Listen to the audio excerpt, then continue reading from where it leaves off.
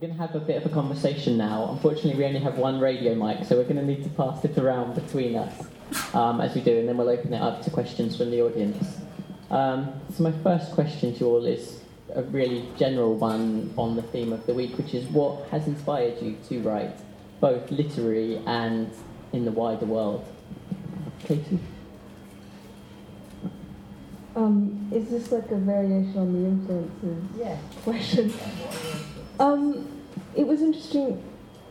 I think influences can so often be circumstantial, and when I was writing, there's a big fight scene at the end of the book, which is about maybe 30 pages, and I was writing it in Suffolk, in a beach house, and I was working upstairs, and my very good friend was working downstairs, and she's a filmmaker, and she was editing a dance documentary, which is a performance of Alain Patel, this Belgian choreographer's piece Vespers, which is slightly a long way of saying that she was working on this incredibly kind of rhythmic, physical piece of filmmaking, and I was upstairs trying to write a similarly rhythmical piece of writing. And so I would sometimes go downstairs and watch her edit for a bit, and somehow seeing the bodies on the screen and watching how she was putting it together and making the images make sense, I think actually influenced me quite a lot when I was writing. And I think it often works like that. There are writers I'll read for a year, and then the next year I'll be reading a different group of writers. But it can sometimes just be what happens to be right around you at that time.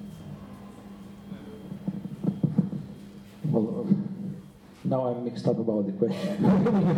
But anyway, I started writing prose when I was probably 14, 15, and I grew up in the Soviet Union, and my father was a communist, and grandfather was Stalinist, and my elder brother, who was 7 years older than me, actually, he was anti-Soviet, and he and his friends were bringing a lot of banned literature and samizdat home, so I started reading these books and manuscripts, and I realized that there are books approved, sort of banned and non-banned.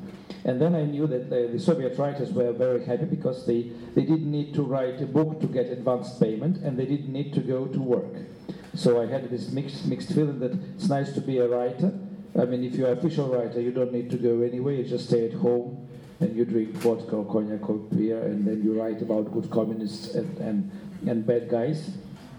And then at the same time, actually, what I was writing was more like banned literature, and it was already Brezhnev's time, which was not very dangerous. So not many people were put into prison. Actually, my manuscripts, which were not accepted by the publishing houses in the Soviet Union, but they were copied by different friends, and they also joined samizdat circuit. And I was traveling in the Soviet Union with illegal readings, very often to Moscow, Riga, Leningrad, Tambov. I had my oral audience, and actually my first book was published only several weeks before the collapse of the Soviet Union. But I still like the idea that I don't need to go to factory or to work, but in order to discipline myself, actually, I have a separate flat where I work, so I walk from my family flat to my working studio for 3 or 4 minutes, so there is some kind of need of discipline. I really know how to follow that. Well, forget the question. I always wanted to be a painter when I was younger. I was really, really bad at it, so it's good that I haven't regressed into a fully fledged painter, but I think it was all about making an object, and the kind of painting I wanted to do was very, it's kind of, I don't know, there's an artist called Sarah Raphael who used to tell kind of mythical tales through her, it sounds awful, but it was really good, through her drawings and paintings. And I think what I couldn't get, the satisfaction I couldn't get from painting, I found I could get from short stories. And I think a lot of my writing starts from my childhood in Australia. I tend to draw on memories of smells and tastes and sounds from Australia when I was sort of about 9, I suppose. Thank you. I think they really come across, particularly the ballet you mentioned, and the kind of physical, rhythmic image. I think is really conveyed in that final scene. You explaining it suddenly clicked and made complete sense. Moving on to sort of translation, particularly Andrey, being so fluent in so many countries, it must be a strange experience being able to read your work in so many different languages and kind of compare them to your own. And I wondered if you could just speak for a minute perhaps about what your experience has been of that translation and whether you feel that you've learned things about your work through reading it in other languages, and the fact that sometimes I think The Good Angel of Death was published in the late 90s, so it's been a good 10 years, if not more like 15, between the publication originally in Russian and now in English, and how that process of time affects your experience of the novel. Well, I mean, 1 minute is it's not really a lot of time, but I mean, first of all, probably about the experiences with translators. I had a lot of positive and a lot of negative experiences, and I understand actually that translator cannot do everything. And especially when I invent new words and the translator thinks it is misprint and finds a similar word in the dictionary and puts the right one. And I had quite sad stories like this.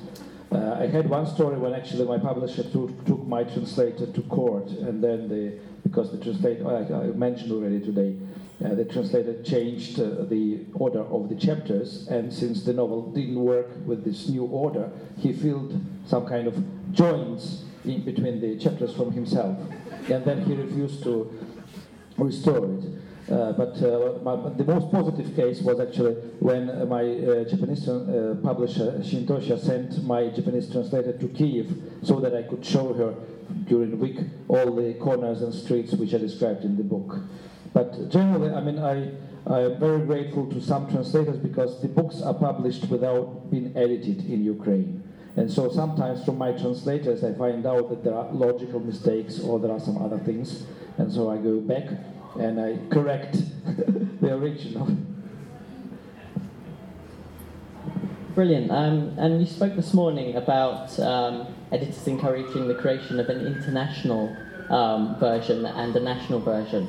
And that sounded really interesting because the thing that strikes me about The Good Angel of Death is that it presents a view of Ukraine and the Caspian Sea region which doesn't feel like an international version. It feels like a book that's presented for a national audience, in the same way that we had the book by Nii Ayekwai Parks last year called Tale of the Bluebird, which was very much written from a Ghanaian perspective and didn't kind of over-explain the cultural differences, but asked the reader to kind of walk the streets of an unfamiliar place and see what they find for themselves.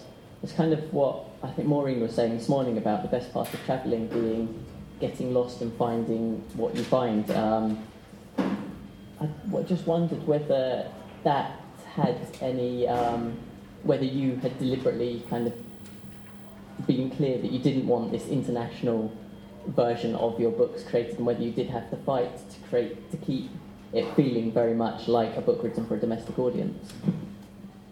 Well, actually, I didn't have problems with this book because, except for one thing, which is not translatable, because this, The Good Angel of Death, is a bilingual book.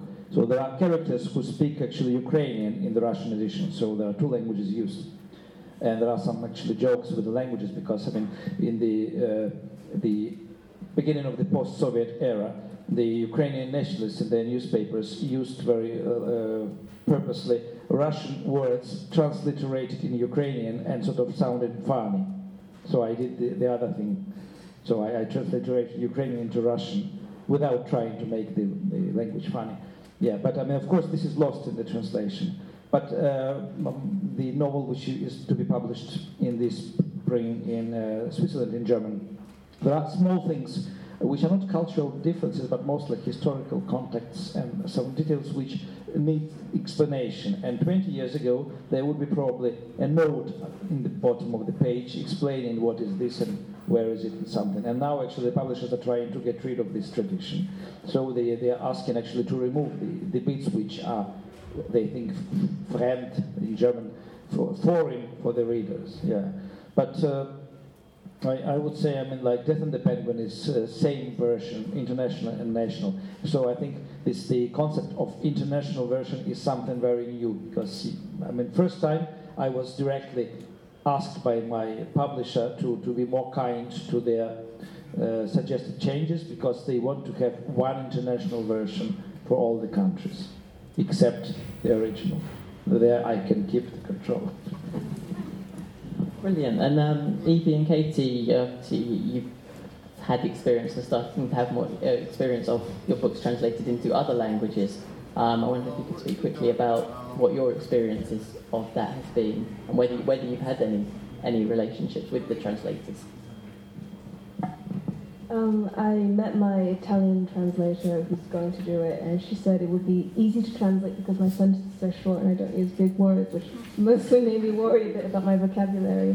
I suppose a kind of related experience is I did the adaptation of the book for the screenplay, which was really interesting. It wasn't particularly difficult, but it was interesting kind of not simplifying, but kind of reducing the book to a script and then handing it over to somebody else who would then think about kind of expanding it again. But that's kind of all I've got in the way.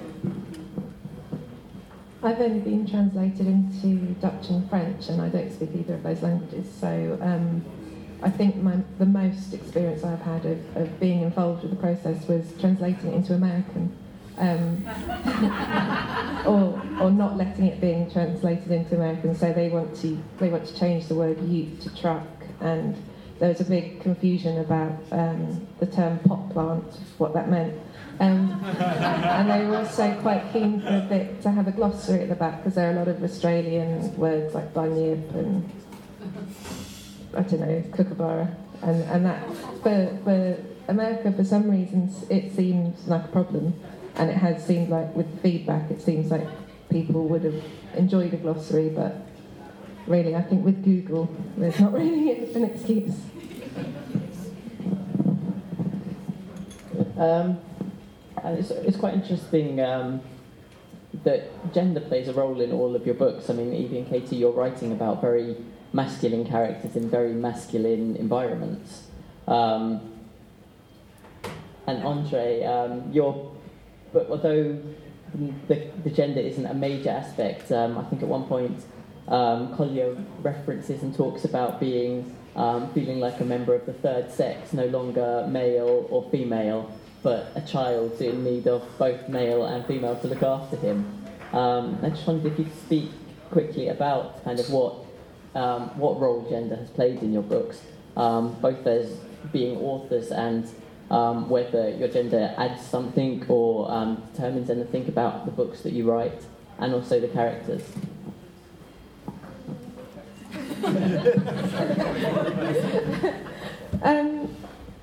When I started writing the book, I really wasn't.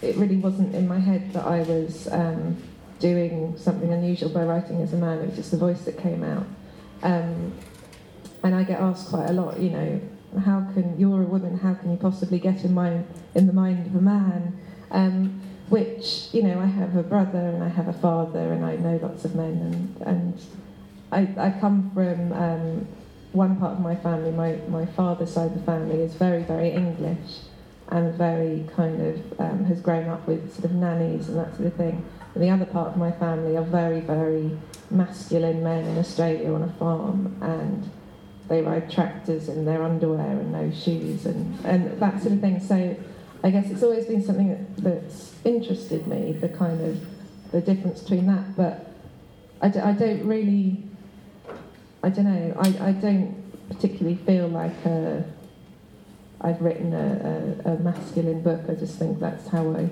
write. Maybe I'm just a masculine lady.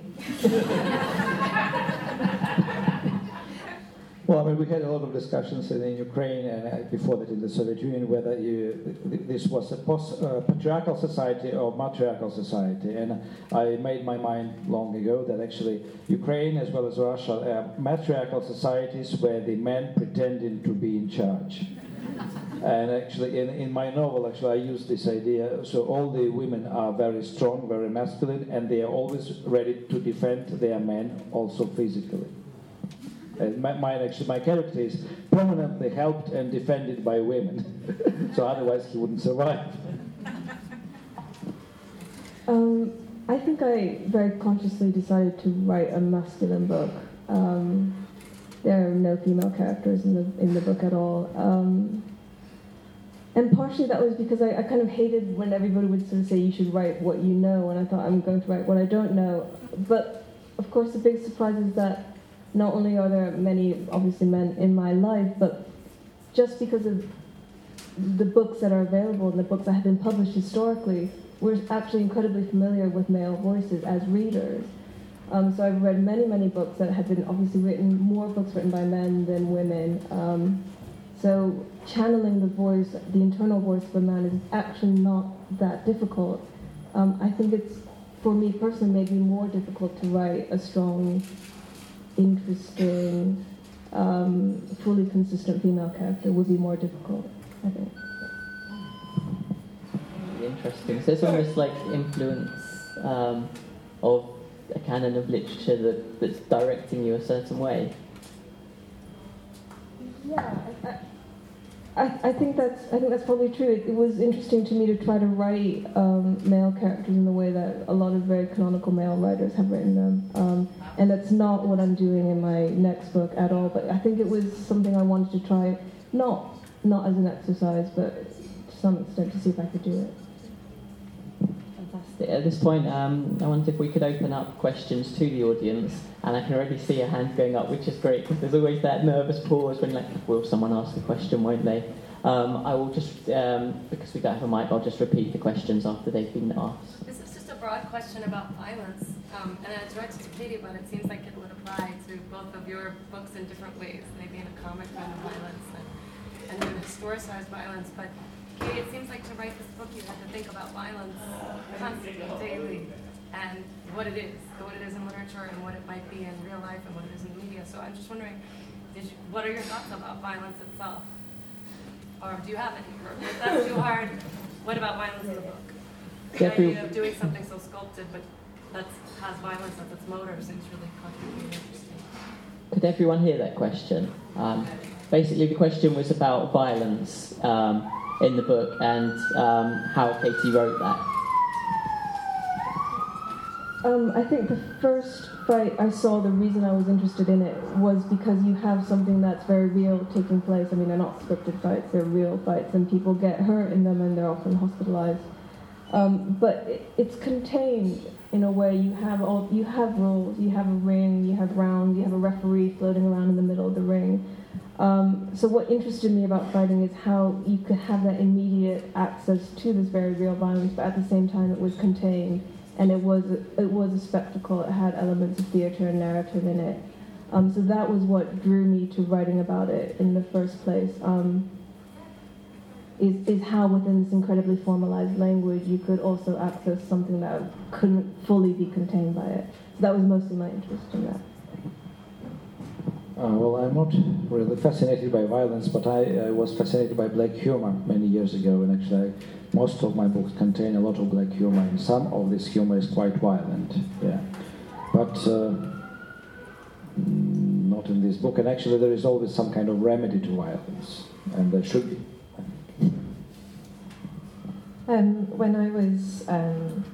When I was very young, when I was about 11, my Australian cousin handed me this photo album.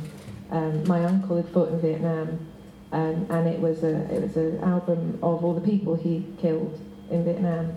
And at the time, I really didn't understand what I was looking at, and kind of, I guess, processed it, and then learned about the war, and then learnt a lot about trophy collectors in Vietnam. And I think, for me, the violence, it was important to find out under what situations those photographs were taken and what the violence meant to my uncle, who I loved very much, and to me was a kind, soft man, in the kind of most masculine Australian sense of the word.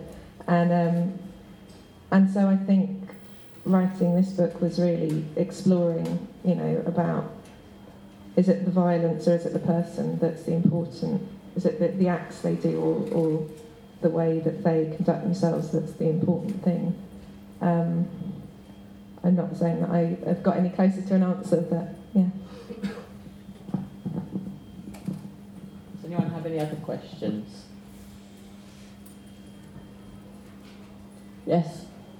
Katie touched upon, made reference to what she was writing next, and I just wanted to ask a really straightforward question. What are you all working on at the moment? The question was, what are the three authors working on at the moment? For everyone. Sorry. Just for that.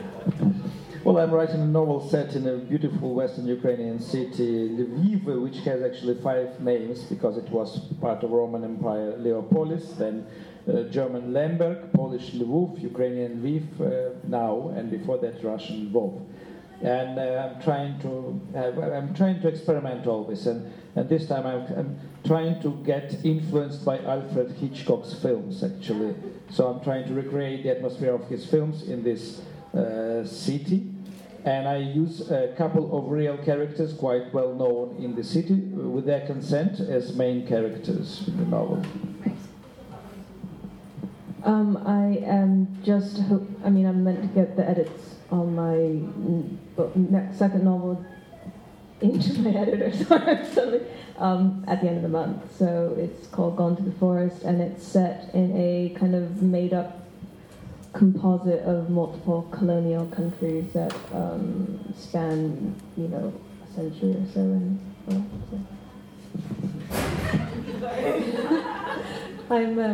I've just handed in a book about a shepherdess, which sounds pretty grim, but it's also got sharks in it, so that's good. And I'm also working on a graphic novel with an illustrator about sharks again. Yes? There's a question for Evie.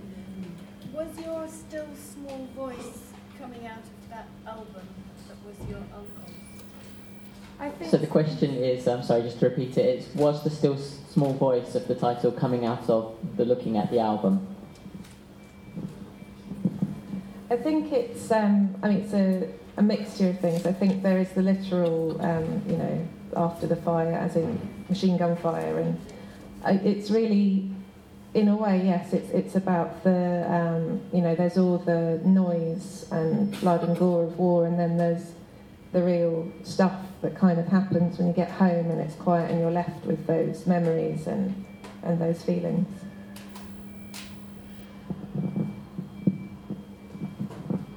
Do you have any more questions? Okay, yep. What did your uncles think of the book? So the question is, what did Evie's uncle think of the book?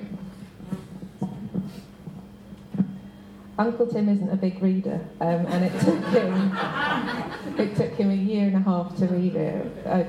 The whole time I was sweating, but I talked to him a lot about his experiences, and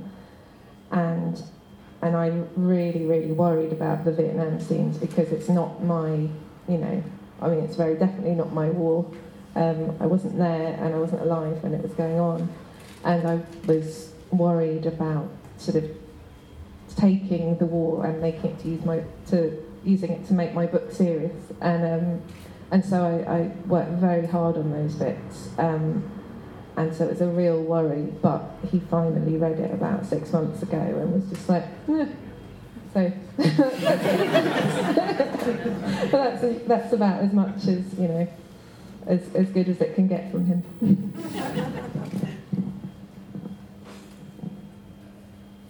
Okay, I've got another question, which is slightly self-serving, I have to say. Just the sort of reading and, for that matter, writing are often kind of thought of as solitary affairs. The kind of one-to-one relationship between the reader and the book. But I wondered whether you had any opinions on what kind of mass participation program like Summer Reads, what the benefits are in terms of for readers and possibly also for writers, if you think there are any. I know that might be an impossible question that if the answer is I don't know, I completely understand. I'll start this time because I do about 6-7 months of travel every year in different countries, actually having public events and participating in the festivals and discovering the countries like I discovered recently Sri Lanka, thanks to the Golf Festival. And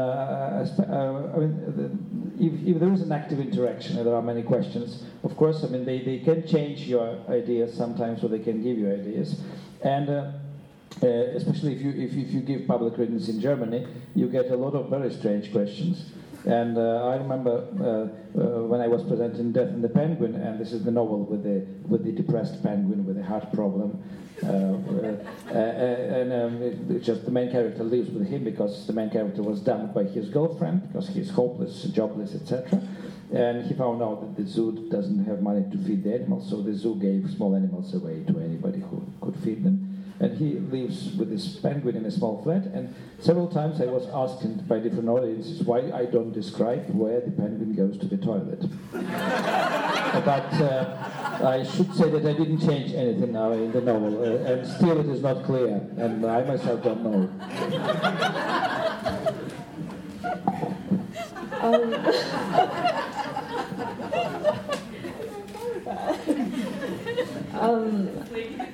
I think as a writer, especially at this moment, you're incredibly grateful to know that there are people out there who are reading books and gathering together in a physical way to talk about them. I think that's really exciting. I love that idea of the flash mob that you did. I think that's really fun and interesting. I don't know if I just haven't been writing long enough to know if it's changed my my writing, but it's always really nice to kind of see actual people in front of you. I think for me it really helps sort of getting people's questions and feedback because I sort of learn how to talk about the book, which is after writing it in 3.5 years of not really seeing that many people and thinking about it or trying to think about it as this fairly abstract thing. You don't really know how to say, it's a book about X, Y, Z, and you need to be able to know what it is to publicise it, and so it always really helps. Like your question about the album is, I'm already going, I can use that. So it is really, really helpful to get feedback, and again to know that there are people reading the book and willing to come along to an event like this. Do we have any other questions from the audience? No, well, I think we're perfectly on time to be finishing. So in a few minutes you'll have a chance to chat to the authors, get your book signed, and buy some copies provided by the wonderful Book Hive. Please do go along and get them. I'd like to thank, time for the obligatory thanks that are always a pleasure to give, because when you're running a programme like Summer Reads, there are so many people you want to thank. First of all, the Millennium Library, obviously, and the staff here for making this event happen and for all the work they do across the rest of the 3 months in making Summer Reads happen. To the Norfolk Library Service, similarly, for providing the kind of overarching organisation to bring 45 libraries together in one campaign. And most of all, to Evie, Andrey, and Katie for their opinions, their readings, and their wonderful thoughts. I hope you can give them a big round of applause now, please.